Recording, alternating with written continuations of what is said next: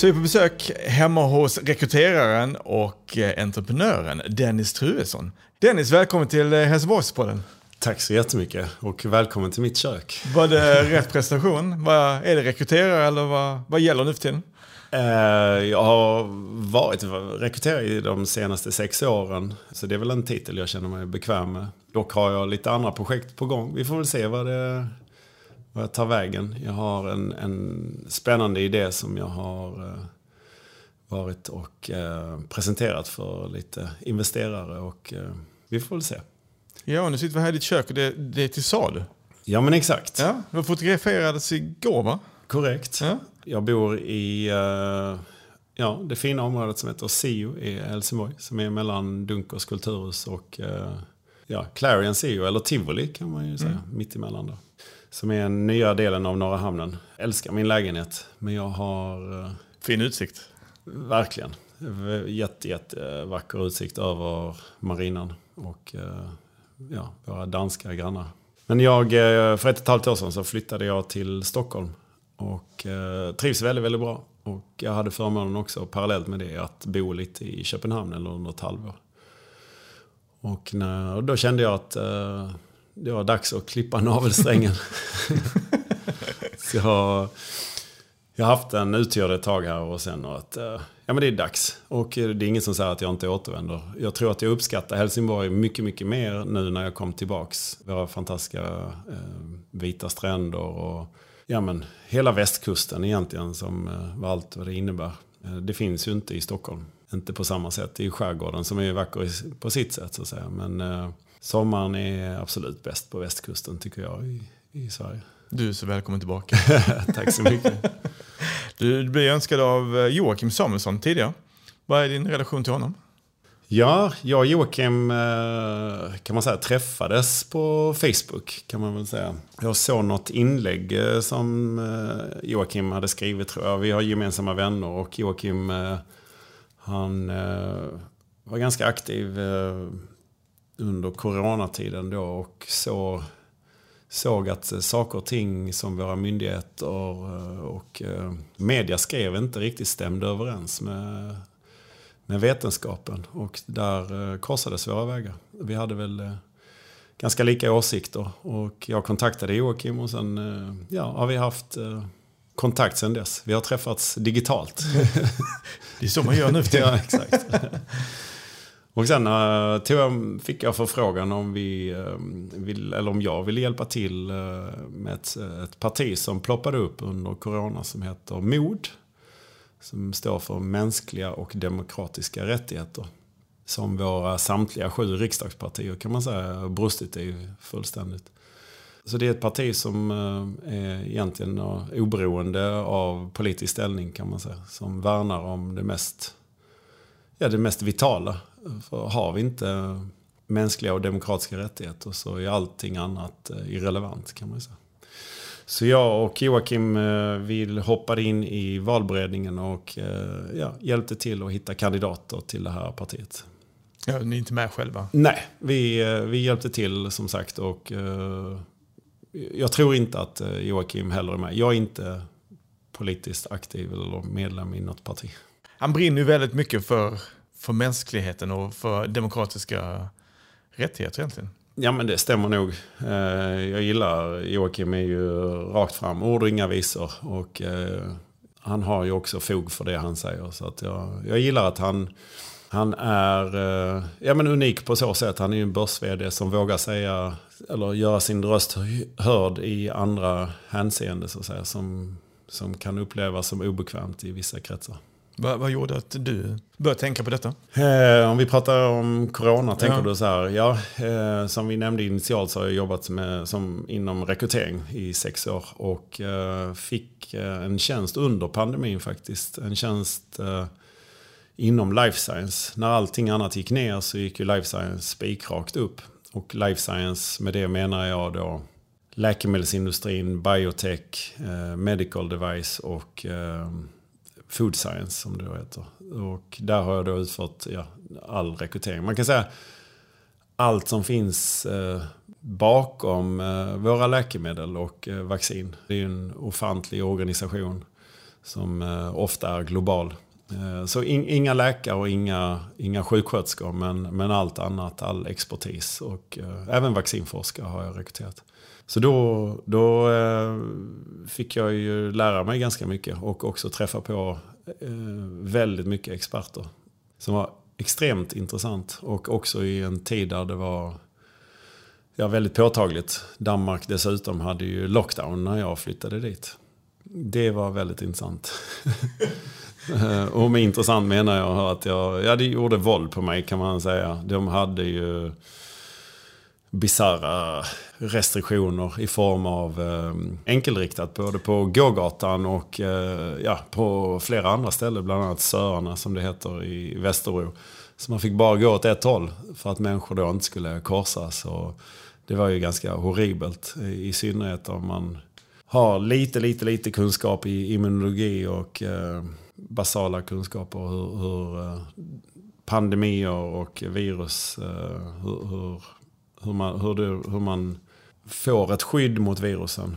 Det får man genom att exponeras, inte genom att undvika smittas. Så att där börjar väl min resa, kan man säga. Och jag fick som sagt mycket info in-house, men också då från de experter som jag headhuntade helt enkelt till diverse uppdrag. Shit, det låter sjukt intressant. Ja, men det var det. Och jag var extremt ödmjuk för att jag kunde ju väldigt lite om det. Och de var snälla och i många fall också väldigt glada att berätta. Som sagt, det var ju ett ämne som var på tapeten, bokstavligen. Så att jag bodde i Köpenhamn på hotell faktiskt i 6 månader. Det är intressant, men det var inte helt lätt att komma på visning, och för att komma in i landet behövde man ju ha giltiga skäl, så att säga. Så min anställning var ju ett giltigt skäl. Och då hade Scandic en förmånlig deal där man kunde vara långtidsboende. Så jag bodde på 2 olika hotell mitt i centrum, vilket var fantastiskt på många sätt. Dels privat, men också bodde jag väldigt nära min arbetsplats, bara 100 meter. Så det var... Köpenhamn är en fantastisk stad. Mycket bättre än vad trots att jag har bott i Helsingborg så länge och besökt, så har jag aldrig kommit ner under skinnet på Köpenhamn förrän då förra året. Du, det ska bli riktigt intressant, för vi har snackat lite grann här innan också. Men jag tänker, vi brukar alltid börja med lite snabbfrågor, bara för att veta vem du är lite mer. Så fullständigt namn? Mitt namn är Dennis Nils Mikael Truedsson. Och det ändrade jag faktiskt ganska nyligen. För vanligtvis i Sverige så heter vi vårt tilltalsnamn i mitten. Men jag ändrade till att komma först. För att på en del ställen när man reser, bland annat i USA, så behöver man ju skriva sitt första namn i passet. Och jag var inte helt bekväm att skriva Nils. Det identifierar mig inte. När man ropar ut Nils Truedsson i högtalarna, så var det inte riktigt mig de identifierade. Nej, så då ändrade jag på det och kastade om det. Jag var inte helt nöjd med de namnen när jag var liten, kan jag säga. Idag uppskattar de jag. Jag har också en speciell stavning på mitt... Ja, exakt. Dennis är... Var kom det ifrån? Ja, min mamma när hon kyrkbokförde mig skrev fel och när hon såg det så tänkte hon, ja, varför inte?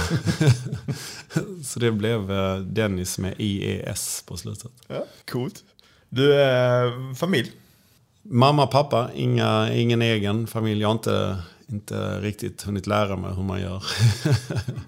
Jag gjorde en omvänd resa, kan man väl säga. Jag har haft långa förhållanden i tidig ålder, så jag tror jag har haft förhållanden i 22 år, tror jag. Trots att jag bara är 25 år gammal. Det är helt otroligt. Du börjar tidigt. 25 år plus moms är det. Men så jag har haft jättelånga förhållanden. Och, ja, det är väl mitt nästa steg såklart. Att hitta min mamman till mina barn kanske. Var kommer du ifrån? Vad är din första adress? Jag är uppväxt i metropolen Bjuv, strax utanför Helsingborg. Där, bland annat Anna Anka, som ni säkert känner till, kommer ifrån. Hon kommer därifrån. Känner du henne? Nej, det gör jag faktiskt inte. Men jag vet ungefär var hon bodde. Det finns ju fler profiler som kommer därifrån. Bjuv blev väl tyvärr ganska ökänt för cirka 20 år sedan någonting, när vi hade en tragisk incident. Det var 2 killar som slog ihjäl en annan kille med en tegelsten. Just det. Och då sattes lilla Bjuv på kartan, kan man säga. Men jag har aldrig, eller så här, jag är ju uppväxt på landet, en fantastisk miljö, mina föräldrar har ett stort hus och så jag har fått en väldigt trygg barndom skulle jag säga. På den tiden så det är klart att det förekom, dåtidens hemskheter går inte att jämföra med idag alls. Så att det var ju väldigt, väldigt bra uppväxt skulle jag säga. Men jag kände väl väldigt tidigt att jag passar inte i små miljöer eller på små orter. Jag tror också att man är uppväxt på landet och fått den delen när man är liten så söker man sig kanske till någonting annat. Och då blev det naturligt också med skoltiden då som man går i grundskola i Bjuv och sen går man på gymnasiet i Helsingborg. Och då öppnades det upp en ny värld som jag tyckte var spännande så då blev det naturligt att flytta till Helsingborg. Och sen har det tuffat på helt enkelt. Var tog du vägen när du flyttade hemifrån? På diverse ställen i Helsingborg har jag bott. Och nu, jag tänker inte säga sist, men nu senast så har jag då fått möjligheten att bo i Sio. Som är ett fantastiskt område på många sätt. Däremellan så har jag varit lite utomlands. Jag har haft en session på Cypern ett halvår.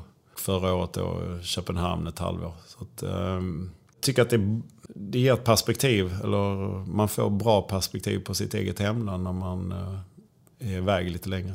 Är det många som säger det? När man kommer tillbaka och shit, det där var fint ändå. Alltså, ja, men Helsingborg får ofta den feedbacken att det är ingen stor stad men det är ingen liten stad. Utan det är liksom, man kan vara lite anonym fast ändå inte 100%. Ja men exakt. Det är ju jag vet inte vad är det, 150 000 medlemmar eller invånare ungefär. Men det är ett lugnare tempo, helt klart. Såklart vår kära huvudstad, det är inte så konstigt. Men man behöver inte komma så långt i Stockholm från vad ska man säga, om man nu säger att, jag vet inte vad man ska räkna med centrum i Stockholm egentligen, men om man tänker Hamngatan och Sergels torg och Drottninggatan. Ja men exakt där. Om man tänker att det är centrum så behöver man inte komma så långt för att det ska fort bli ett mycket lugnare och sansat tempo. Så Stockholm har, tycker jag, lite av allt. Och Stockholm är också en stad som består av inflyttade människor mestadels. Jag trivs väldigt bra i Stockholm, men som sagt, sommartid så vill jag gärna ha vita stränder.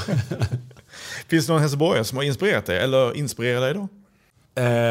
Det finns det säkerligen, absolut. Spontant när du ställer frågan tänker jag faktiskt på min högstadielärare Per Löving som har lämnat ett stort avtryck tror jag för alla alltså, i min klass.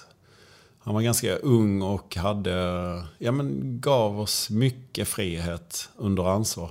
Vi följer faktiskt varandra fortfarande, men vi följer varandra på Instagram och kommenterar och så här, och det är kul. Jag minns incidenter, jag vet inte om jag vågar berätta det om idag. Han kanske får sparken. Han jobbar ju fortfarande som lärare. Men på den tiden så tillåts vi göra saker som man inte skulle kunna få tillåtas idag. Och jag anser väl att 50% miljö och 50% uppväxt präglar den. Och jag tycker att Per Löving gav oss en miljö, har åtminstone präglat mitt liv på ett väldigt, väldigt positivt sätt. Så det är väl en som jag tänker spontant på. Sen såklart så finns det ju många kända profiler här som har lyckats. Inte minst idrottsprofiler som man kan säkert rada upp. Vad gick du i gymnasiet? Jag gick på Filbornaskolan, så läste jag naturvetenskaplig linje med teknisk inriktning. Ja, åtminstone på den tiden så delade man ju vissa lektioner med andra från samhälle och så här, och man kunde ju välja till mer idrott och så här som jag gjorde. Det var ju många... sportsgymnasie, Filborna då. Precis, så det var ju många duktiga profiler som sen blev riktiga världsstjärnor. Bland annat Johanna Sjöberg, för att nämna någon. Erik Edman, som jag vet har varit med här i programmet. Och men Kristoffer Andersson, Mattias Lindström och så vidare och så vidare. Många profiler som har blivit... Ja, som är fortfarande profiler i Helsingborg. Lindström är ju tränare. Just det. För HF nu. Och... Precis. Och Jens Gustafsson gick också... Delar jag väl också... Jag tror vi gick någon tyska lektion så ihop. Han är väl tränare för något allsvenskt lag, tror jag.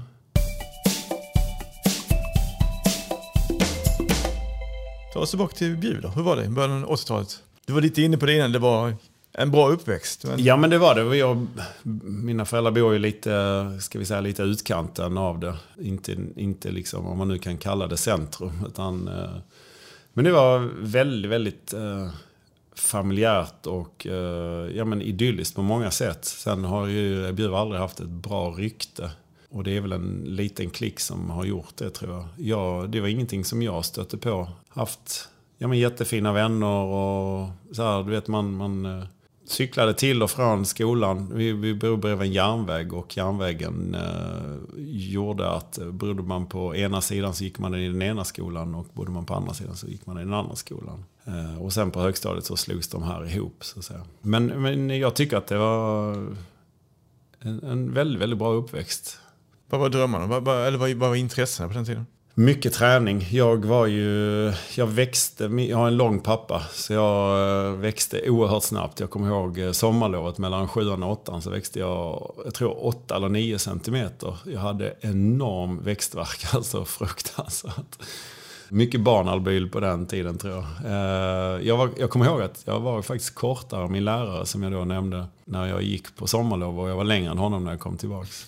Så min längdkurva sköt i höjden och min viktkurva var fortfarande stabil. Så det gjorde ju att jag började träna mycket. Och nu kommer jag att tänka på en annan profil som också är en lärarprofil som är också präglat en stor, eller egentligen kanske minst lika stor, kanske ännu mer egentligen när jag tänker efter. Det är en idrottslärare som heter Mats Borner. Han var väl på den tiden, eller dåtidens byggare, väldigt, väldigt rolig kille som... Man skojade mycket om honom. När man frågade Mats vad klockan är så flexade han en biceps. Och så här. Och man kan väl säga att Mats är en stor del i min träningsvärld. Som fick mig också att få upp ögonen för styrketräning. Styrketräning på den tiden var ganska mycket tabu. Det var inte ett naturligt implement i alla idrotter som det är idag. Alltså alla styrketränare idag. Och det har man ju sett ha fördelar på många delar i kroppen, inte minst mentalt. Men också, fotbollsspelare idag styrketränar ju väldigt mycket. Det gjorde man inte på den tiden. Nej, och det gör du fortfarande. Du sitter mitt framför mig nu och du är vältränad. Ja, men jag har hållit igång och jag tränar fortfarande på hög nivå och försöker hålla mig i form. Jag bestämde mig... Jag gjorde min första fitnesstävling 2013 och jag har väl egentligen tänkt att jag skulle tävlat i det för länge sedan. Men jag har inte tyckt att jag var tillräckligt bra. Och jag har också alltid tränat naturligt. Jag har alltid lockats av att pusha mig själv till max. Men har en vinnarskalle som kanske få besitter. Och för att rentvå mig själv, för jag har ju också utsatts för misstankar att jag har dopat mig eller så här, inte minst inom sjukvården där jag har fått frågor direkt från läkare och så. Och det störde mig väldigt mycket. Jag gjorde också ett examensarbete, kommer jag ihåg, på gymnasiet om just doping. Och jag har alltid tyckt att de människorna som dopar sig alltid varit klena psykiskt. Sen kan man ju förstå, det är utifrån svenska mått mätt så att säga, sen kan man ju förstå i vissa delar av världen så är det ju liksom liv eller död nästan. Det skiljer ju enorma framgångsskillnader mellan en 1 och 2. Alltså 1 i 100 meter kontra en 2. Det är ingen som minns en 2. Men på den tiden då så det störde mig och då så jag till att bli blodgivare. Så det har jag varit sen egentligen hela mitt vuxna liv, kan man säga. Och det tror jag är ganska svårt att vara blodgivare om man dopar sig. Jag tror det också. Vad var det drömmar då? Var det att bli bodybuildare när du var liten eller hur? Jag vet inte, jag har väl alltid... Dels har jag ju varit smal som sagt, så jag ville väl lägga på mig mer muskelmassa. Alltså min styrketräningen började faktiskt för att jag hade mycket problem. Jag växte så oerhört fort så jag fick ju ont i mina knä. Och så då gick jag till sjukgymnast. Men jag tyckte de var så usla. Och därför så hakade jag på Mats Borner som då gymmade mycket på den tiden. Och vi hade ett gym på Vargårdsskolan då, som det heter, där jag gick. Så då tränade jag först då, när vi hade ju de här gymnastiklektionerna. Men sen så jag till att köpa på mig utrustning och byggde ett eget gym hemma. Och sen tillsammans med vänner så åkte vi till någonting som hette Findusladan och tränade. Så vi hade med oss hantlar och skivstänger och så här varje gång. Cykla med dem i en korg. Så då tränade jag väldigt mycket. Det var väl mer kvantitativt än kvalitativt. Men det har hjälpt mig på många plan. Så att min röda tråd i livet såklart är ju att leva, hälsosamt. Det finns ingen elitidrott som är hälsosam. Men det är klart att det har gett mig hälsofördelar, så skulle jag säga. Men jag älskar träning och pusha mig. Jag tror så här, var jag än har varit i världen och träffat både fattiga och rika människor, så har jag insett att alla har egentligen samma basala behov. Och vad jag har brutit ner det till är att alla vill känna sig älskade, alla vill känna sig behövda och alla vill prestera. Och man kan väl säga, oavsett om jag har haft ett yrke eller inte, så har jag alltid presterat i träningen. I strävan för att hela tiden bli bättre. Och sen då 2013 och framåt så körde jag 5 fitnesstävlingar och har tävlat också på äldre dagar lite i friidrott. Jag har en god vän som heter Robert Kronberg som han är faktiskt var VM-5 i häcklöpning. Mm-hmm. Och han var hos mig 2013 och då tog vi hand på att han skulle tävla i fitness och jag skulle köra friidrott. Så 2013 så gjorde jag min första VSM i Gävle. Och VSM är? Det är ju då masters-delen i friidrott, eller veteranfriidrott som det då heter. Det låter ju väldigt gammalt. Och då ställde jag upp i kulstötning och spjut. Och jag hade ärligt talat bara tränat 5 minuter med Robert i Göteborg. Vi skulle öva lite och så började det regna, så då skett vi det. När de här tävlingarna är så är det också fantastisk sammanhållning och mycket fest och så här. Man är ju kombatanter, men man hjälps också åt. Man vill ju liksom att ens motståndare ska prestera så bra som möjligt. Men jag ska ärligt säga att vi festade ganska hårt där och jag kom in på friidrottsarenan dagen efter. Och jag kom i mina Better Bodies tights, tror jag, och hade väl mer eller mindre aldrig varit på en friidrottstävling. Men det gick hyfsat. Jag drog till med ett brons, vilket gjorde att spikern kom fram och undrade vem jag var. De hade aldrig sett mig tidigare. Och det var ju skitkul, tyckte jag. Och så fortsatte jag och jag körde mest SM utan att träna. Jag tränade lite grann. Jag tränade här faktiskt på Heden ibland, ett par veckor innan. Och så tittade jag lite YouTube. Det här låter jätteknas, men jag körde lite friidrott på skoltid under gymnasietiden, och jag har väl alltid haft en hyfsad kastarm. Så sen tekniken var ju inte den bästa kanske. Men med mycket vilja och lite styrka och usel teknik så lyckades jag. Så det blev ett brons på mitt första VSM, och mitt andra VSM sen 2 år senare. Då hade jag fått för mig att jag skulle springa 100 meter, för det tycker jag någonstans är idrotternas idrott, hela världen. Var inte den som till 100 meter var de stora stjärnorna? Ja, men så är det. Ben Johnson och Lewis och de här. Exakt. Ben Johnson då som ertappades med doping. Ja, exakt. Ben Johnson, jag för mig, han fällde väl någon sån här kommentar. De andra hade tur, de slutade en vecka tidigare eller något sånt där. Så. Men det är väl en sport också som har varit väldigt omtalad just när det är doping. Och det är det väl fortfarande med de här laboratorierna som man då har hittat. Men hur som helst, jag har väl alltid sett 100 meter som det mest idrotternas idrott, om man säger så. Hela världen nästan står stilla under de här 10 sekunderna när världens snabbaste man springer. Och det har ju varit skithäftigt. Och då sa jag till Robban att jag skulle gärna vilja ställa upp i 100 meter. Så vi körde lite uppvärmning och jag körde något försök och gick på 80% eller så. Och sen så sa Robban till mig, ta på mina spikskor och så ger du järnet. Jag tror att VSM var en vecka efter eller något sånt där. Och det gjorde jag. Man ska väl nämna att jag är väldigt stark i mina ben och har varit. Jag har kört ben väldigt tungt. Och så tror jag, inte bara tror, jag hade ju väldigt smala ben eftersom jag var så lång. Och det gjorde väl att jag la väldigt, väldigt mycket fokus på ben och kompenserade det med råge. Så när jag tog första eller andra klivet så tog jag ett för långt kliv helt enkelt. Och spikskorna gör ju att man får inte excentrisk rörelse, så att min baksida smällde. Vilket inte är helt ovanligt när man är äldre då.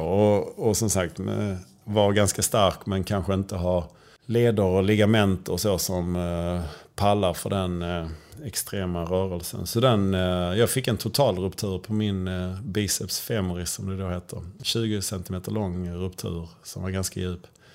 Och senan gick av också. Det här visste vi inte då och jag följer till marken och jag hade lite publik som tittade, de skrattade lite. Men det här ljudet invärtes, det kan jag fortfarande känna än idag. Och det här var 2015 tror jag. Jag fick ju hoppa på ett ben. Vi skulle egentligen gått ut samma kväll men det gick inte. Men jag besökte sjukgymnast och de avrådde mig att ställa upp. Men jag tänkte om jag lindar benet så kör jag ändå. Så jag gjorde det och det var ingen som visste för jag hade inte varit på röntgen eller någonting. Tredje stöten tror jag på SM. Jag körde inte spjut då. Så drog jag till med en silverstöt och då drog jag upp det. Och då kände jag att nej men då håller jag här. Så jag drog ett silver med en avsliten baksida. Och sen kom jag in på MR, men det hade gått 5-6 veckor och då såg man att jag hade den här skadan. Och det hade gått för lång tid för att göra operation. Ja, okay. Så att jag rehabbades 3 gånger i veckan i 1,5 år gick jag hos sjukgymnast. Men allt ont medför något gott så jag blev medveten om min baksidas svagheter som jag förhoppningsvis har stärkt lite. Men varje gång jag springer än idag så värmer jag upp såklart och jag har den här känslan av att den släpper. För det ljudet det glömmer man aldrig så det är hemskt. Glömde ju säga, min sista tävling i VSM, den glömde jag ju säga. Det gick lite bättre då. Då var jag varken skadad och jag kom också från ett EM där jag kom sist. Så att jag var ju taggad till 1000. Och jag minns det jättetydligt. Jag hade med min dåvarande flickvän in på arenan som hon satt med oss tävlande. Vi började med spjut och jag tar mitt spjut och då tickar tiden. Och då ropar min flickvän på mig. Kom, sa hon då. Okej, men det är ju min tur, sa jag. Men kom, sa hon. Och jag går fram, men jag står 5 meter ifrån eller någonting. Och då sa hon, fattar du inte? Kom. Så jag går ännu närmare och tiden tickar ju fortfarande. Och jag är typ 2-3 meter ifrån och sa hon, kom. Så jag går fram hela vägen fram till hennes ansikte. Och då pekar hon på mig så här, får man inte att skämmas en gång till. Och den triggningen, det gjorde att jag drog iväg vinnarspjutet. Det är en triggning som jag behöver kan man säga. Eller den funkade på mig. Det hade kanske inte funkat på alla. Men så jag drog iväg vinnarspjutet där och sen i kulstötningen lyckades jag också med guld. Så jag drog dubbelt guld. Shit, och det här var samma dag som Robert Kronberg tävlade i tyngdlyftning. Om jag inte minns så var det också SM. Ja, det var det. Och han drog också dubbelt guld. Då träffades vi på kvällen sen och firade tillsammans. Då blev det fest igen. Ja, exakt. Det var Sen har jag inte tävlat sen dess. Det är svårt att slå man ska ju stoppa på toppen, är det inte så? Ja, men jag kommer fortsätta. Det är ju så att man tävlar ju i 5-årsintervaller. Det är väl snart dags för nästa intervall. Okay. Så det blir snart 30.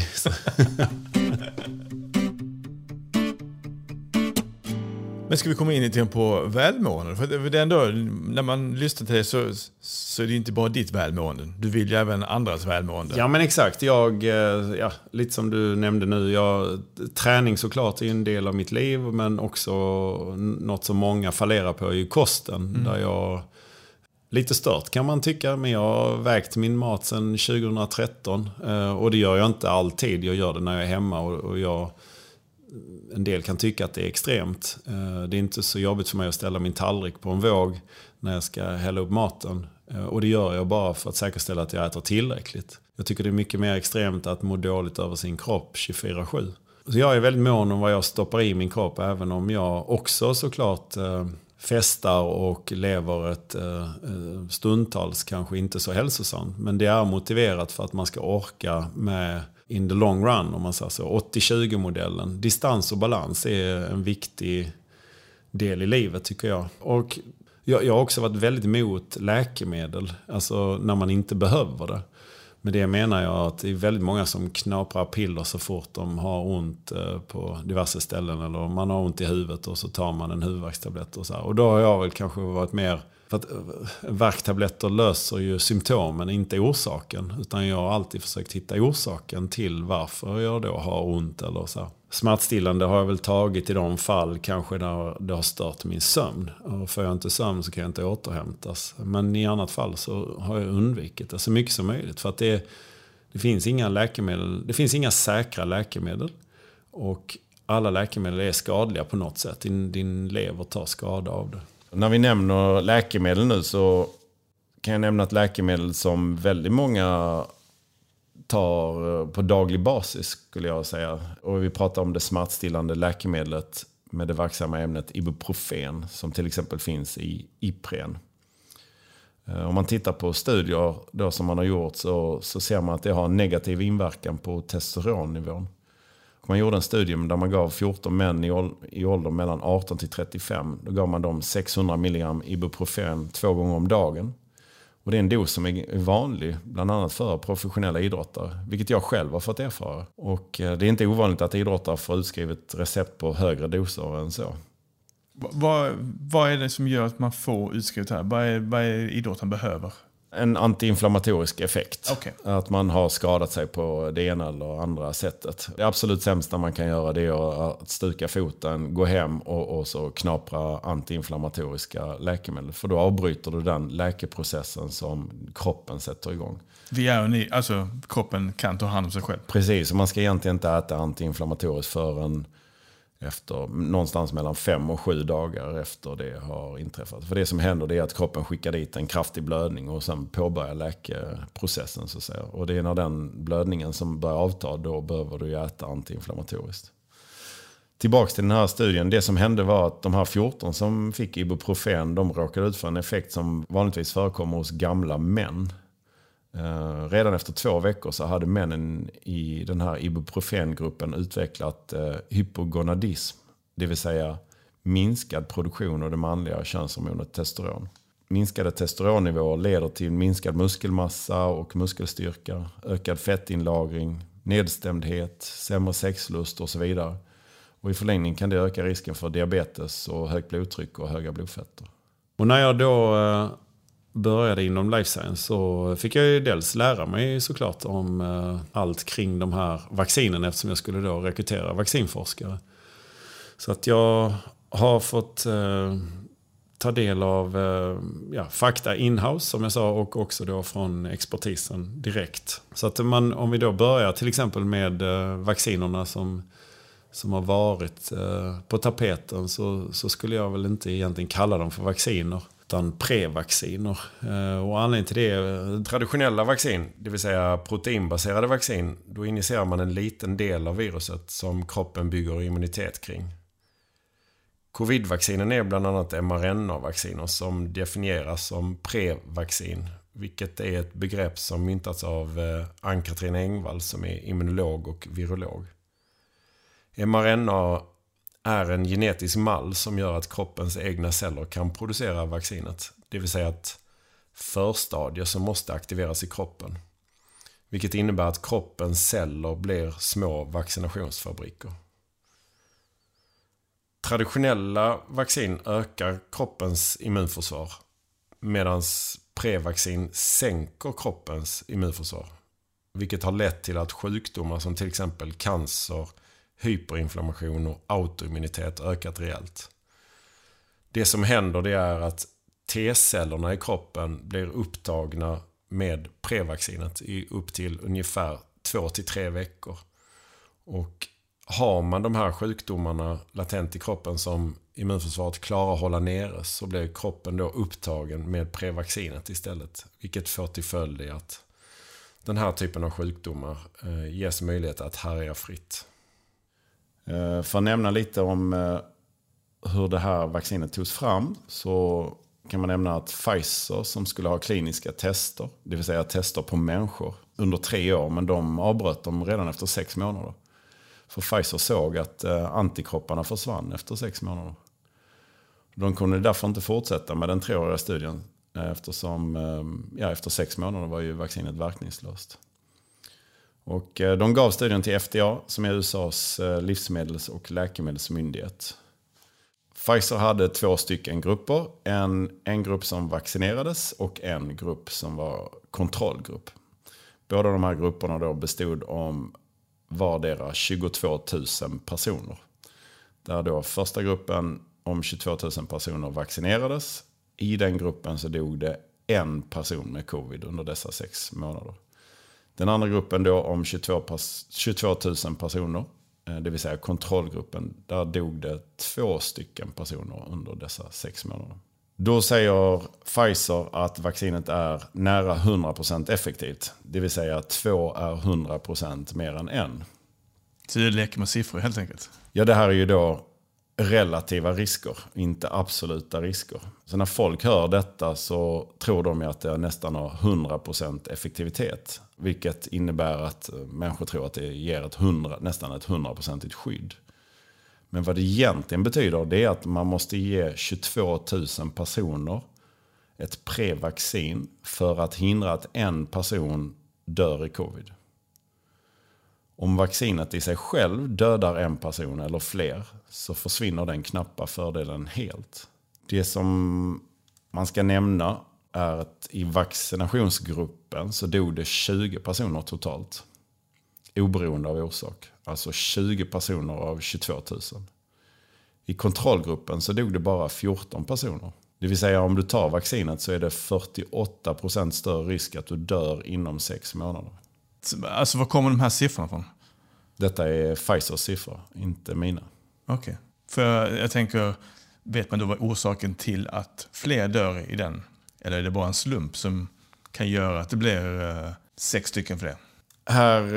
Det man vet är att i kontrollgruppen så dog det en person i hjärtattack.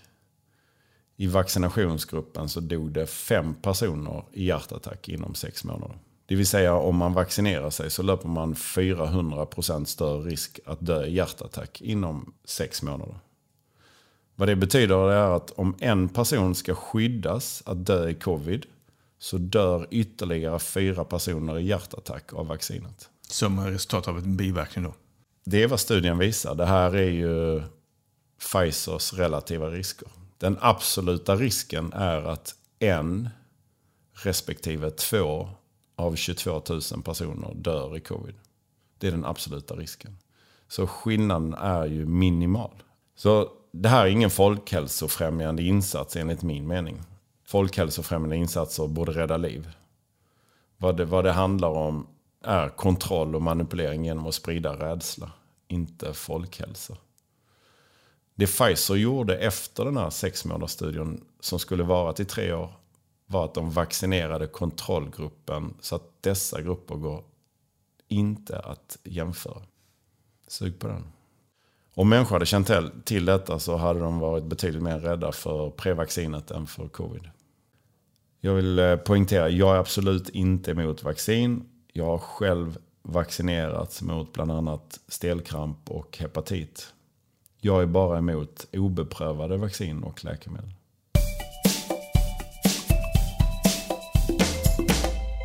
Sen har man ju då mörkat de här siffrorna. Det är inte helt lätt att... Men det finns ju statistik att hämta på det här såklart. Man ska också veta att de här biverkningarna, det vet man ju sen historiskt sett att det är bara 1-10% av biverkningar som rapporteras in. Och bara i Sverige av våra prevacciner så har vi över 100 000 inrapporterade biverkningar. Varav drygt 11 000 är av allvarlig karaktär eller död. Vilket är väldigt häpnadsväckande. Och där man också då propagerar för att vaccinen är säkra. Och att man propagerar för att ge det till barn och även gravida. Vilket jag tycker är högst anmärkningsvärt. I synnerhet då barn inte far illa av covid. Vi kan väl också nämna då om vi backar bandet lite grann. Covid tillhör ju familjen förkylningsvirus. Och för de allra flesta ger det inte allvarliga symptom än en vanlig säsongsinfluensa. Corona har ju funnits så länge vi har känt till. Kanske flera 100 år. Och muterar en gång i sekunden. Och den första varianten då som blev känd, den kallar vi för alfa. Och sen kom delta och sen har vi då haft omikron som vi då känner till. Det är ju för att media och myndigheter här, vi har ju gett dem namn, men när man smittar så har man inte bara en variant. Det är ju så att det muterar, som jag sa, en gång i sekunden, men de allra flesta mutationer dör. Och det är den starkaste varianten som överlever, så att säga. Alla virus kan vara skadliga initialt innan vi har så kallad flockimmunitet. Problemet med vaccinerna då, det är att de ska efterapa vårt immunförsvar. Men de ger inte vad vi själva får då, så kallad bred korsimmunitet. Det vill säga om du har drabbats av ett virus så kan du ha skydd mot kommande varianter också, för ditt immunförsvar är smart och lär sig. Vi har ju flera olika immunförsvar. Vi har ju inte bara en, utan det finns det både T- och B-celler, utan att gå in för mycket på det här. Men vaccinerna då, eller prevaccinerna som man ger, de ger mest påslag av så kallade antikroppar. Och nackdelen med antikropparna är att de kan inte jobba i cellerna. De kan bara jobba utanför cellen. De fungerar som en dörrvakt, kan man säga. Och virus är smart, och virus, när det muterar så vill det hela tiden bli snällare, för ett virus är ingen levande organism, de behöver en bärare. Och om de skulle döda sin bärare så skulle ju viruset dö per automatik. Så att det den gör, det är att den vill gärna öka sin smittspridning, såklart, så att det blir effektivare och effektivare. Och de lär sig också att komma runt de här antikropparna. Och när antikropparna när viruset har letat sig ner i cellen, så har antikropparna inget skydd. Och det är precis det som har hänt egentligen då framförallt med omikron, kan man säga. Men återigen, varför fortsätter man vaccinera? Fråga våra myndigheter och våra kära media som inte vill skriva om det. Ja, för det känns som att alla var ju på. Alltså, det är liksom en psykos, liksom en masspsykos som alla är liksom inbäddade i. Ja, men så är det verkligen. Och genom att sprida rädsla så har man lyckats stänga av människors kritiska tänkandet. Budskapet är ju att det enda sättet att inte riskera ditt liv, det är att göra som du blir tillsagd. Och det här kallas ju det är ju lite som Stockholmssyndromet. Många länder har under pandemin valt att stänga ner. Och invånarna, de blir tacksamma gentemot de som har tillfångatagit dem. Massformation eller masspsykos då, som du nämnde, det är ju när en stor grupp människor hypnotiskt följer ett narrativ. Även när det tycks vara fullständigt galet. Varför sker det? Vem är mottaglig och vad kan man göra för att stoppa den utvecklingen? Man kan ju undra varför brändes tusentals häxor på bål samtidigt som folket hejade på under medeltiden. Hur kunde tyskarna behandla judarna som de gjorde i Nazityskland? Och vad fick människor att ange vänner och familj i Stasi, DDR, när de visste att de riskerade fängelse och tortyr? Ja, i närtid, varför ansågs ovaccinerade under coronapandemin av många som andra gradens medborgare? Flera böcker har skrivits den senaste tiden gällande den här masspsykologin. Det finns en professor som heter Mattias Desmet som har skrivit Psychology of Totalitarianism. Den släpptes 2020. Ja, i år släpptes den. Han är professor i klinisk psykologi och det finns en intervju som man kan ta del av på YouTube med honom. Om det nu fortfarande finns kvar kan man ju skratta lite åt. Men det censureras ju oerhört mycket. Men han intervjuades av Tucker Carlson och Tucker, han säger själv under intervjun att det är de mest fängslade samtal han har haft. Och det finns en sammanfattning då av den här intervjun som man kan läsa. Men återigen då, så massformation eller masspsykos, det är en grupphypnos som förstör individers etiska självmedvetenhet och berövar dem för dess förmåga att tänka kritiskt. Den är väldigt lömsk i sin natur. Befolkningen, de faller offer för inte ett ont anande. Så de flesta människor skulle inte ens märka förändringen mot en totalitär regim. Vi förknippar totalitarism med koncentrations- och förintelseläger.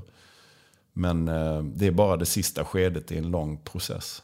Så det inträffar när en del av befolkningen när man då matar befolkningen med propaganda och hjärntvätt driver människor till panik. Individerna skräms upp och hotet som de upplever, det kan vara verkligt, men inte sällan är det starkt överdrivet eller helt påhittat. Och de drabbade individerna då, de får tunnelseende och svårt att släppa det som upplevs som ett hot. Enligt då Mattias Desmet, professorn, så säger han att det här fenomenet är identiskt med hypnos. Men jag ska bara nämna här, det finns 3 utmärkande beteenden hos människor som inträffar under masspsykos. Nummer 1 är att man blir helt blinda.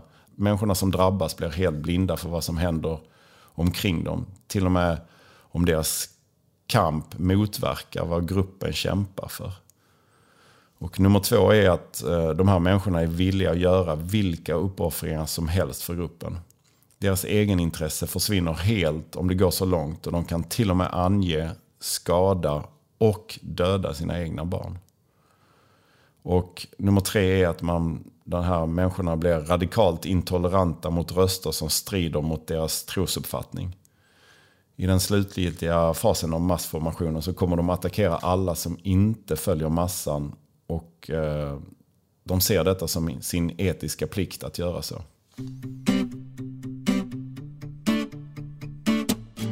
Men om vi backar ännu mer och tänker, om vi pratar lite kring starten om varför, eller egentligen definitionen av pandemi kan man säga. WHO har ju då klassat detta som en pandemi, men då får man inte glömma bort att WHO ändrade också definitionen för pandemi från att ha varit hög dödlighet till hög smittsamhet. Så helt plötsligt blev ju då förkylningsvirus klassat som en pandemi.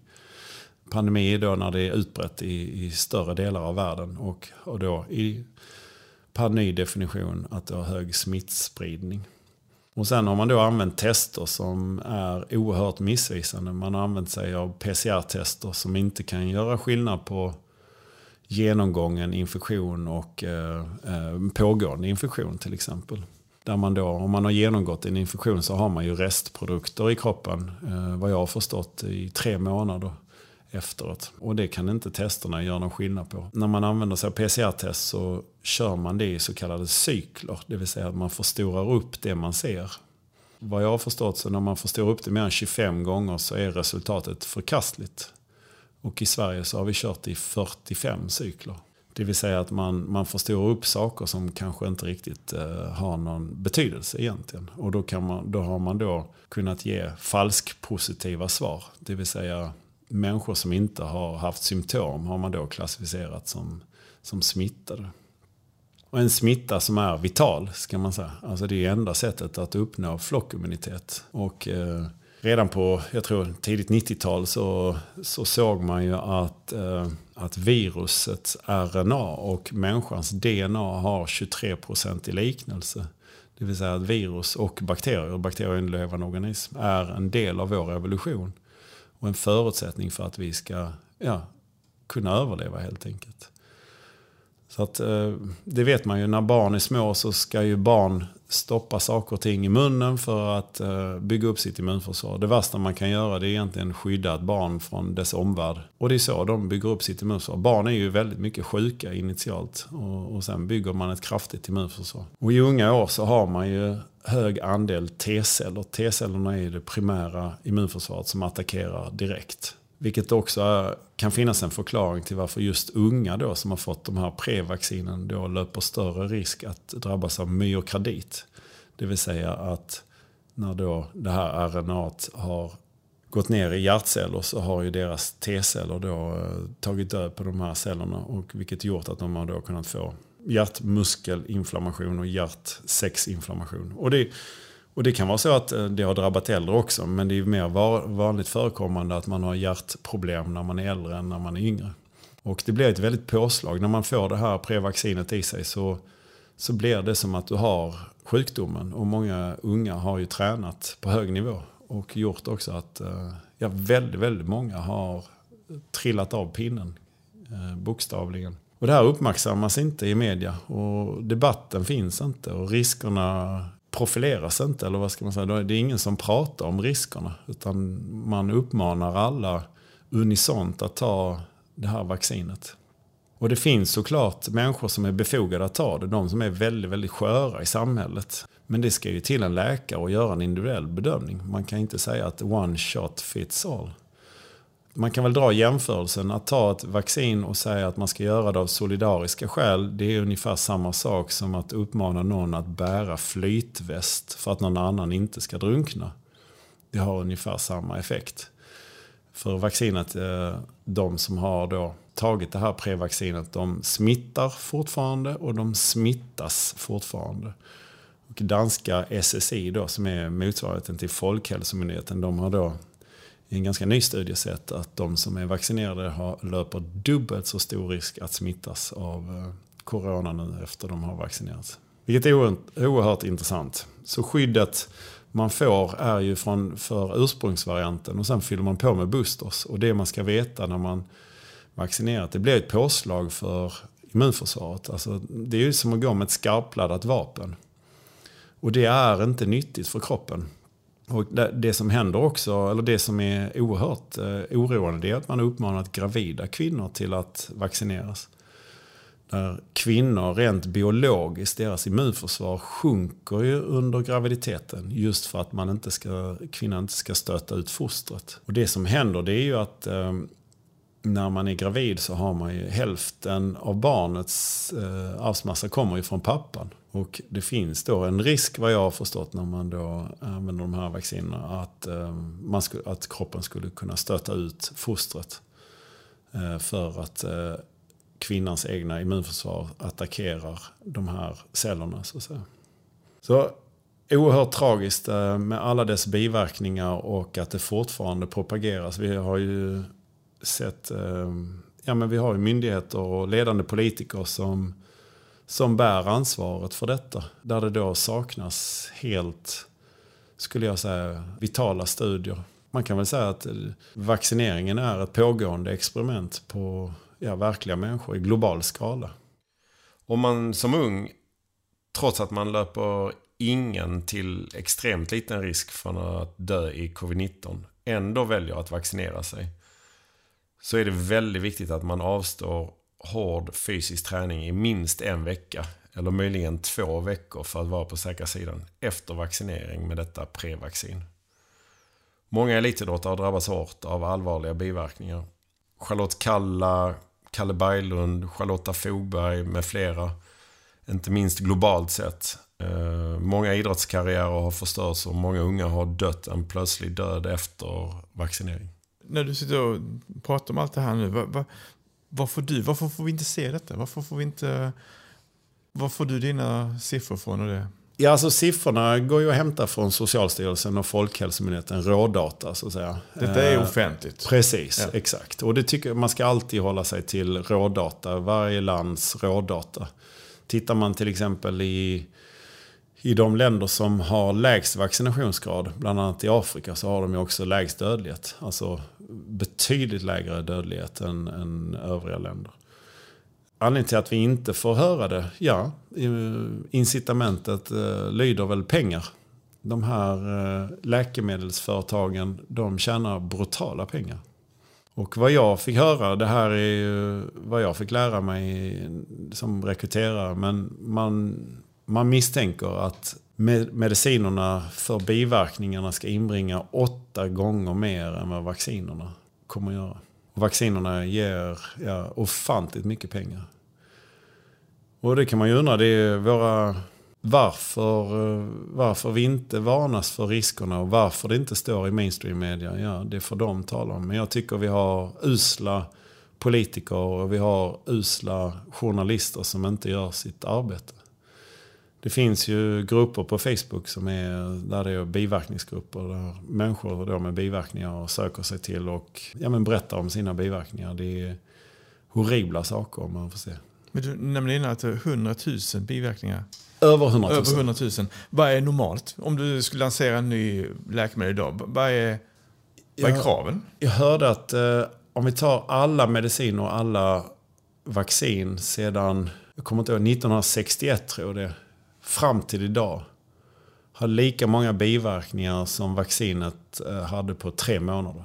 Den är en intressant jämförelse.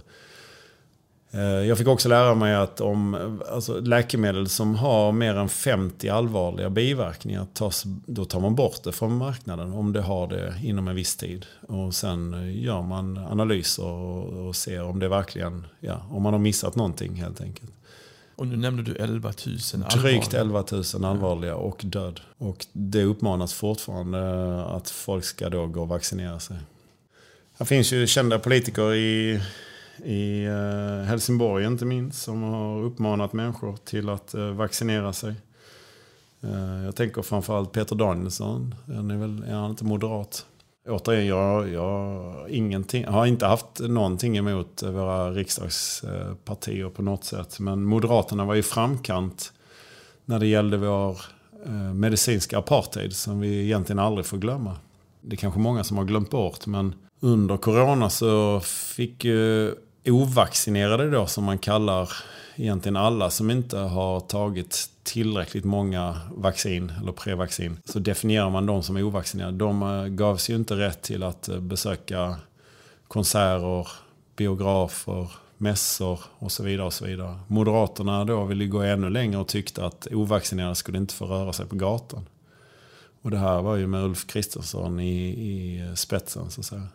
Och det här är inte långt borta. Alltså det för ju mina tankar till 40-talets Nazityskland. Och där vi inte för så länge sedan hörde Lena Hallengren då att hon tyckte att hon ville kartlägga de ovaccinerade och undra vilka de var och var de bodde. Och det här är horribla saker. Jag tror att många av våra ledande politiker, de vill nog glömma vad de gjorde och vad de sa när människor utsattes för utpressning och exkluderades från samhället. Men det kommer inte glömmas. På internet glömmer inte. Och jag tror att när det här uppdagas mer och mer och när man ser effekterna av det och ser hur många som har skadats av det här prevaccinet, så hoppas jag att de får bära ansvaret för det. Ja, vad var det med svininfluensan? Det tog några år innan man... Ja, precis. Exakt. Socialstyrelsen då, eller egentligen våra myndigheter, erkände ju 4 år senare. Och det tar ju tid så att säga.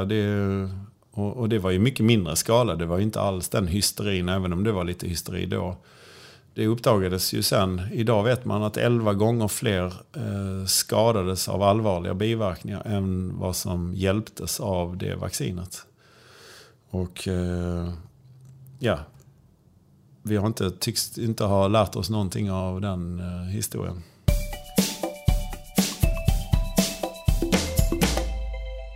Det finns ju länder som har haft helt total lockdown och det finns ju maskkrav. Jag antar att det finns gamla studier på det också som man kanske inte riktigt har följt. Det finns ju 2 danska experter, virologen Christian Kanstrup Holm och professor Morten Pettersson. De har då tittat på Sveriges och Danmarks olika strategier, där Danmark då som hade total lockdown, eller hade lockdown, och Sverige som inte hade det. Och det finns ingen överdödlighet i Sverige jämfört med Danmark under hela pandemin. Men det intressanta är ju att vi pratar ju dödsfall. Vi får inte glömma bort att man dör inte av, man dör med. Vilket är en viktig skillnad. Och sen har vi då tester.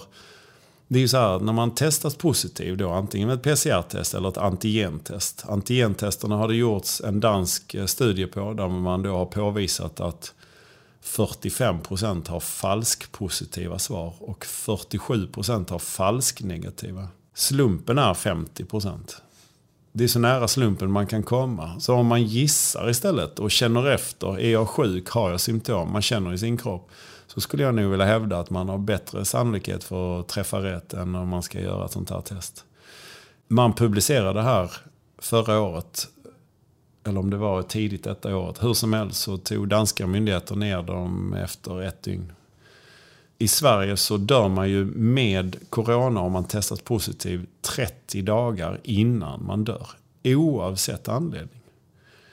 Men det menar jag att om du testas positiv och du blir till exempel påkörd av ett tåg efter 29 dagar, så dör du med corona. Vad är det för relevans i det? Då är du med i statistiken. Exakt. Ja. Och det finns länder som har upp till 60 dagar. Så man kan väl säga då att om man dör innan man har tagit vaccinet så dog man endast av covid-19.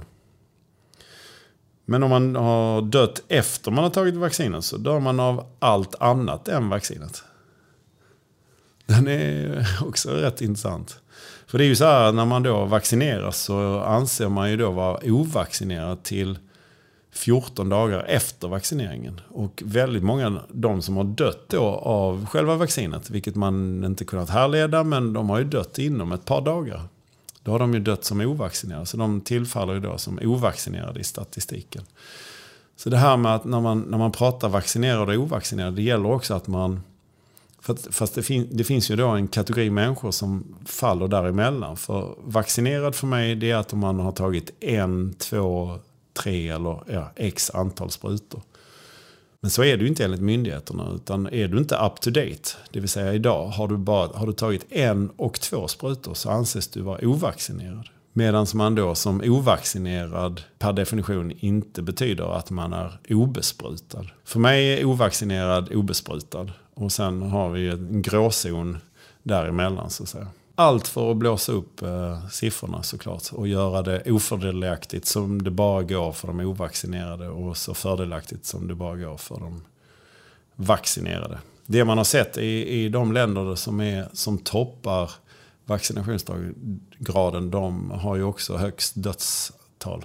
Vilket är oerhört intressant.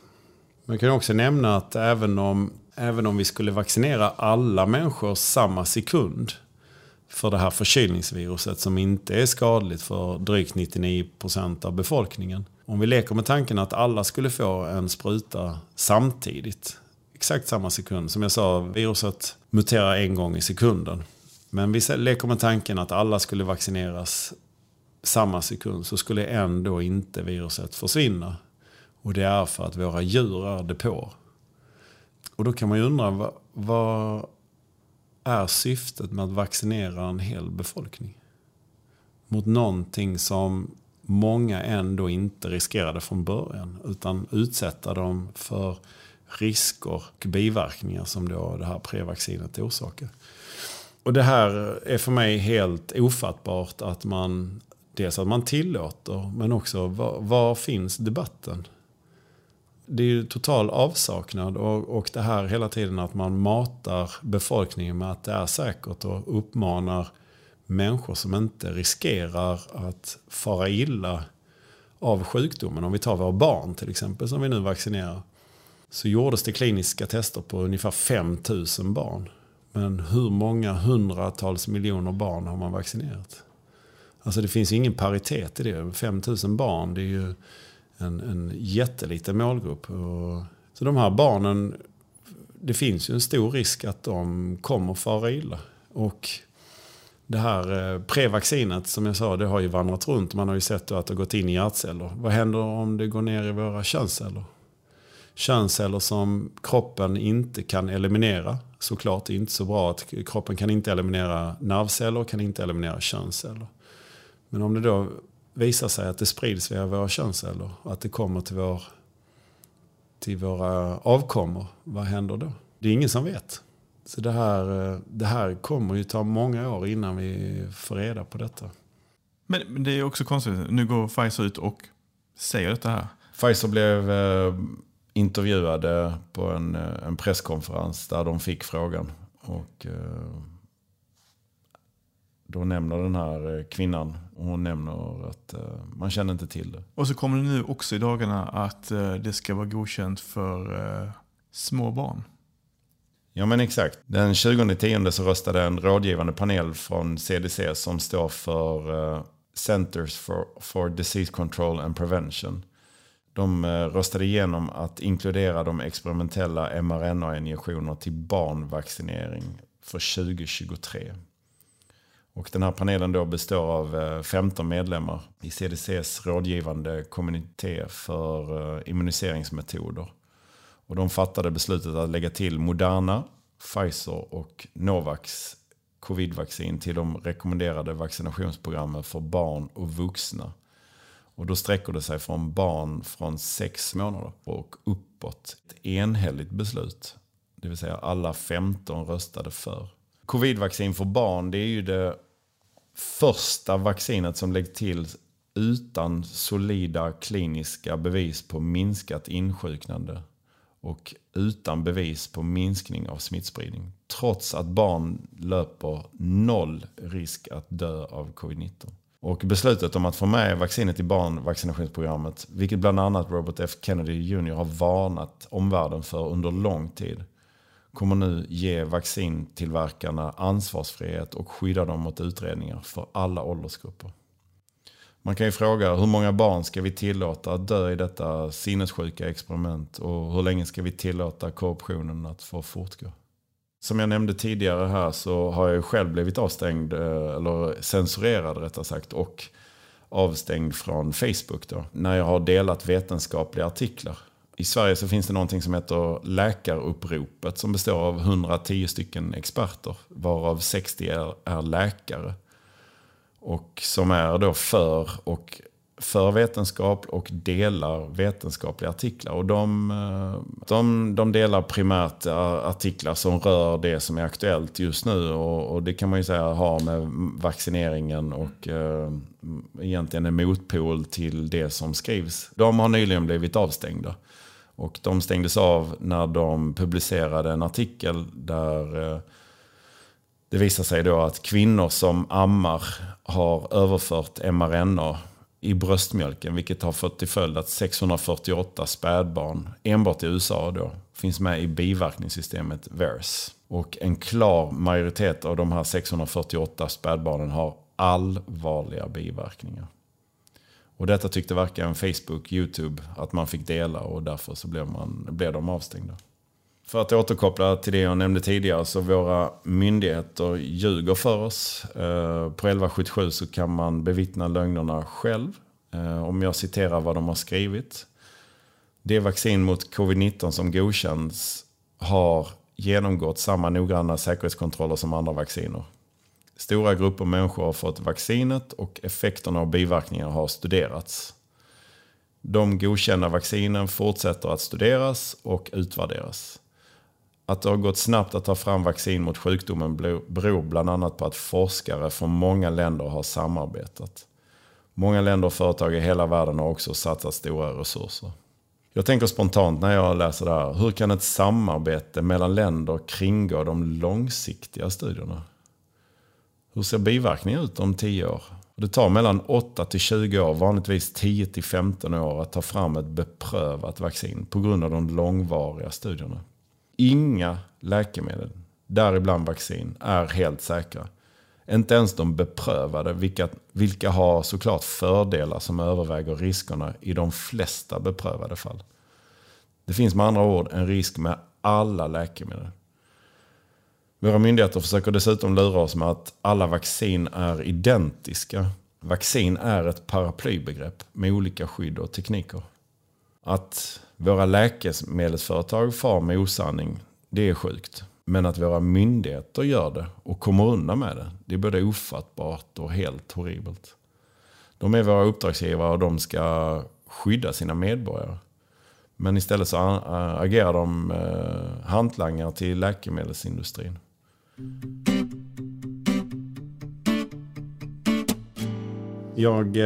Som jag nämnde då, Socialstyrelsens siffror för maj har jag, där man då har presenterat att 16 610 personer i Sverige har avlidit med covid, inte av covid.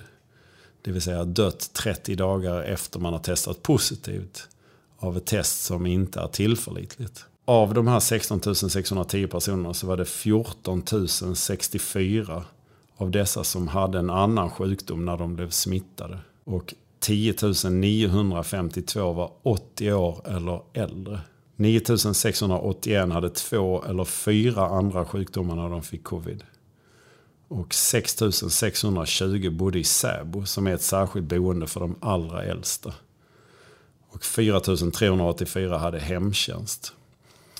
Så det som hände initialt i Sverige, när Sverige hade ju rätt, kan man säga, strategi genom att bygga flockimmuniteten. Men sen anpassade vi oss efter den hysteri som pågick i övriga världen. Och sen i media så har det florerat då så kallade experter. Om vi tar Matti Sellberg till exempel, som är vd och delägare i Svenska vaccinfabriken. Ja, hans incitament såklart, han tjänar brutala pengar på att människor vaccinerar sig. Och så sitter han och leker expert i TV4. Jag hade förmånen att prata med Europaparlamentarikern Christian Terres här tidigare i år. Och där Christian Terres också berättar att man har försökt, även med Christian då, att muta honom och många är köpta helt enkelt. Läkemedelsbranschen det är en kassako av rang och har möjlighet att strö mycket pengar kring sig såklart. Det är väl inte något nytt påfund att varför man ska få friska människor till att äta mediciner. Det är ju pengar, tyvärr. Och min förhoppning och mitt syfte, dels tycker jag att alla har ett mänskligt ansvar. Jag ville dra mitt strå till stacken genom att upplysa människor till att vara kritisk. Tro inte på allting bara rakt av. Forska själv. Och människor behöver inte tro på det jag säger här. Men sök vetenskapliga fakta. Läs inte Aftonbladet och Expressen och tro på det som media pumpar ut. Utan ta del av vetenskapliga artiklar istället. Vad är de här människorna som skulle... Jag har ju själv lyssnat till han Per Shapiro på Folkets Radio. Och han är ju en av de få som liksom ifrågasätter politikerna och på de här mötena. Precis, Shapiro då är en av få journalister som har gjort sitt arbete, skulle jag säga. Som har närvarat på Folkhälsomyndighetens pressträffar. Och de svaren han har fått, de har ju varit rent av pinsamma. Eller icke-svaren skulle man väl kunna säga. För att Folkhälsomyndigheten vet ju inte själva. Och de vet inte hur de ska svara på hans frågor när han då frågar varför vi ska vaccinera barn och så vidare. Där det egentligen inte finns några vetenskapliga bevis. Jag uppmanar folk till att titta på de här presskonferenserna och bilda sig en egen uppfattning och lyssna på de frågorna som Per Shapiro ställer. Som är högst relevanta. Det som händer, det är ju att de här kritiska frågorna, de censureras. De censureras på Facebook, de censureras på YouTube, de censureras på Instagram, de censureras på Google. Så när man söker saker, så här, även vetenskapliga saker, så är det inte alltid så lätt att hitta dem med traditionell sökmotor. The Lancet då, som är en av de mest rigida i branschen, eller man ska säga mest seriösa tidskriften inom life science då, där då fact-checkers på Facebook har sagt att men det här är propaganda och falskt. Där de har gått ut och talat om eller sagt att Facebook är ju bara att det är pinsamt. För de här fact-checkersen, det är ju köpta medarbetare av Facebook som inte på något sätt är objektiva. De är ju subjektiva.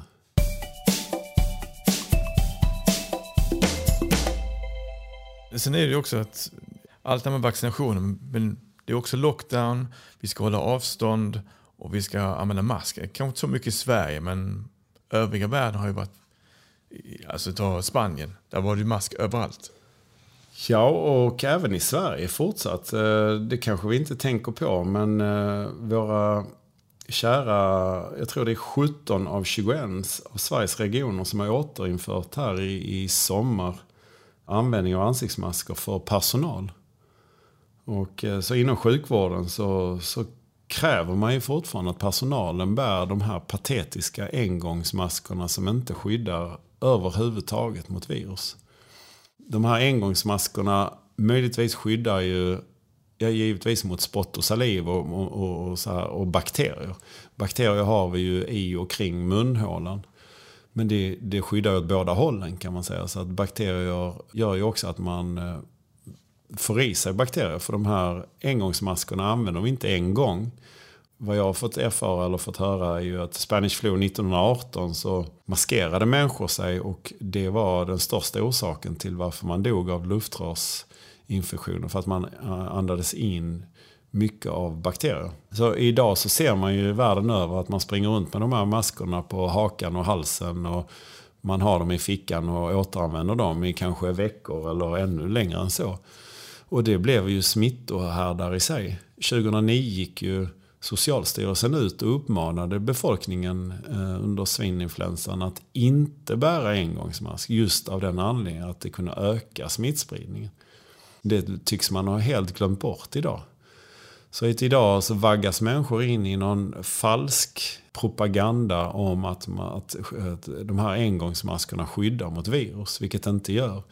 Porerna i maskerna är så stora så att det är som att andas genom ett öppet fönster när det kommer till smittspridning. Det räcker ju att du har, alltså det ska sitta kloss tätt på din hud. Och det finns masker som skyddar mot virus, men de ser helt annorlunda ut och har filter och så som är gjorda för det här. Det här är inget nytt på något sätt, för neurologer världen över har ju varnat för maskbärandet. Jag har fått lära mig att redan efter 3 minuters maskbärande så uppstår det sån syrebrist så att man skadar nervcellerna i hippocampus och de är icke-reversibla. Och det är en degenerering som tar väldigt, väldigt lång tid, likt rökning. Man pratar om 10-30 år. Det som händer då, det är ju att man minskar nervcellerna i hjärnan, vilket då kan ge tendens till, eller ge upphov till demens i framtiden. Så neurologer varnar för en tsunami av demens i framtiden. Och då brukar de allra flesta säga, men våra läkare och tandläkare och allt sånt som bär masker, ja, det finns inga bevis för att de inte drabbas av demens tidigare. Det kan ju vara så att man redan har, att det är så att man drabbas av demens. Man kanske skulle drabbas av demens när man var 90 år, men man kanske får det redan när man är 75. Och sen läkare eller tandläkare, de bär de här engångsmaskerna kanske under några timmar. Under pandemin nu så har vi haft personal, bland annat flygpersonal, som kanske har burit det egentligen kanske mer än ett halvt dygn i sänder. Och ännu längre än så. Långflyg som varar 10, 11, 12 timmar där de då tvingas bära mask. Värst av allt är väl i de länderna man kräver att barn, Spanien bland annat, som kräver att barn från 6 år bär mask. Ett barns hjärna är ju mycket känsliga för syrebrist än vad en vuxen hjärna är. Och då befarar man att vi kan komma och se demens kanske i unga åldrar också. Vilket skulle vara fruktansvärt. Så ett skydd som inte är ett skydd egentligen, som våra myndigheter idag propagerar för, men som man avrådde för 2009. En falsk trygghet. Absolut. Nu är vi inne liksom i september här och man räknar en 4:e våg. Och man pratar väldigt mycket om att nu kommer smittan öka igen.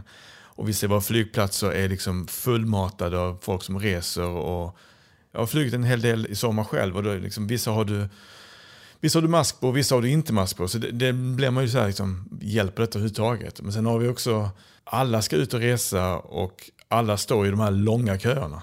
Ja, alltså det förvånar mig att folk inte har uppmärksammat egentligen. För det som hände här tidigare eller innan sommaren och under sommaren, det var ju helt plötsligt så hade vi tusentals inställda flyg världen över.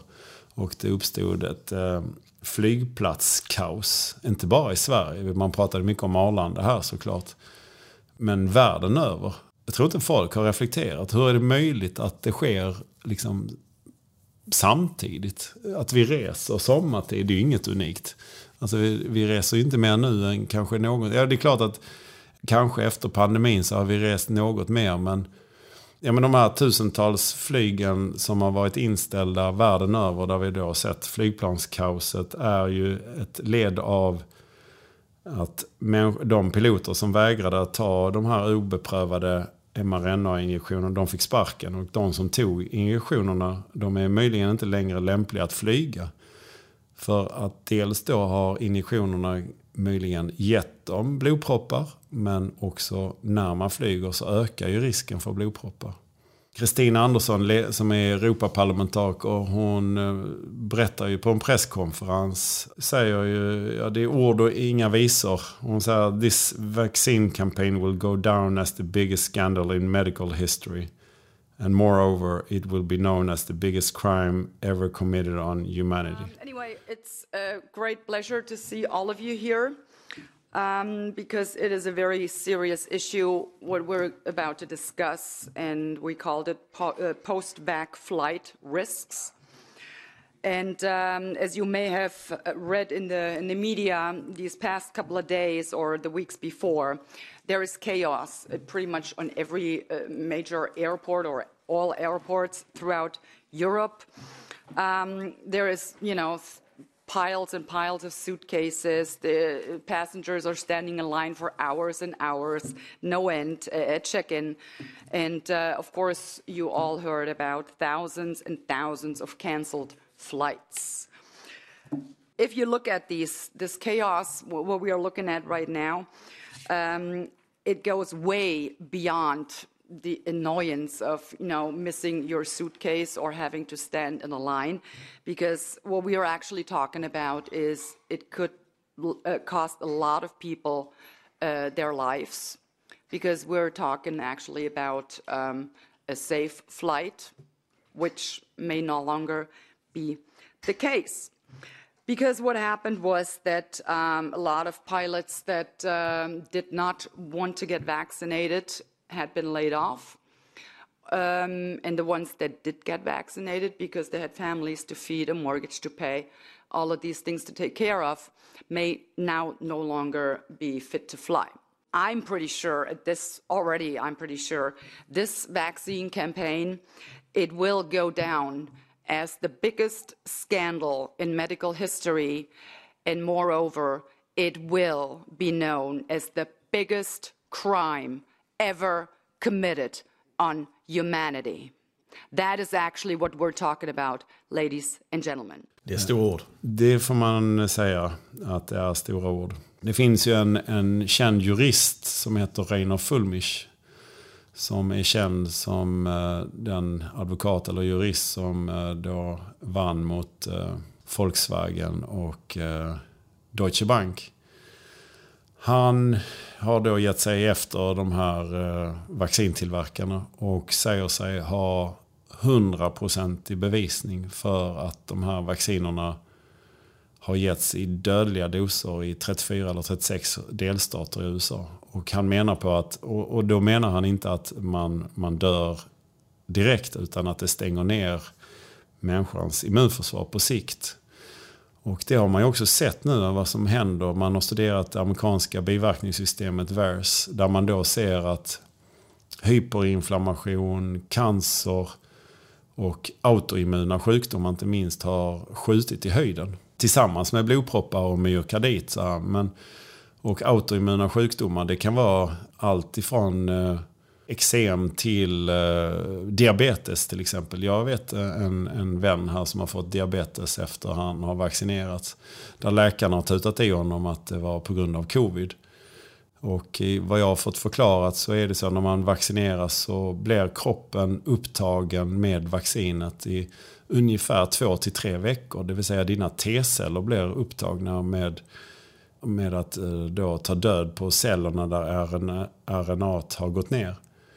Det ger ju då möjlighet för de sjukdomar som man kanske ändå skulle fått eller som ligger i kroppen och som immunförsvaret klarar att hålla i schack. Men om det blir upptaget med annat så ger det möjlighet för de här sjukdomarna att få fäste på ett annat sätt. Vilket är fruktansvärt. Och det här kommer att ta många, många år innan vi ser effekterna. Och om man nu någonsin kommer att kunna härleda det. Det är klart att det blir ju svårt. Det kan vara så att människor har andra sjukdomar i botten som gör att det kanske inte går att 100% bevisa att det är just från vaccinet. Om du fick önska en gäst här till Hälsovårdspodden, vem skulle du vilja lyssna på?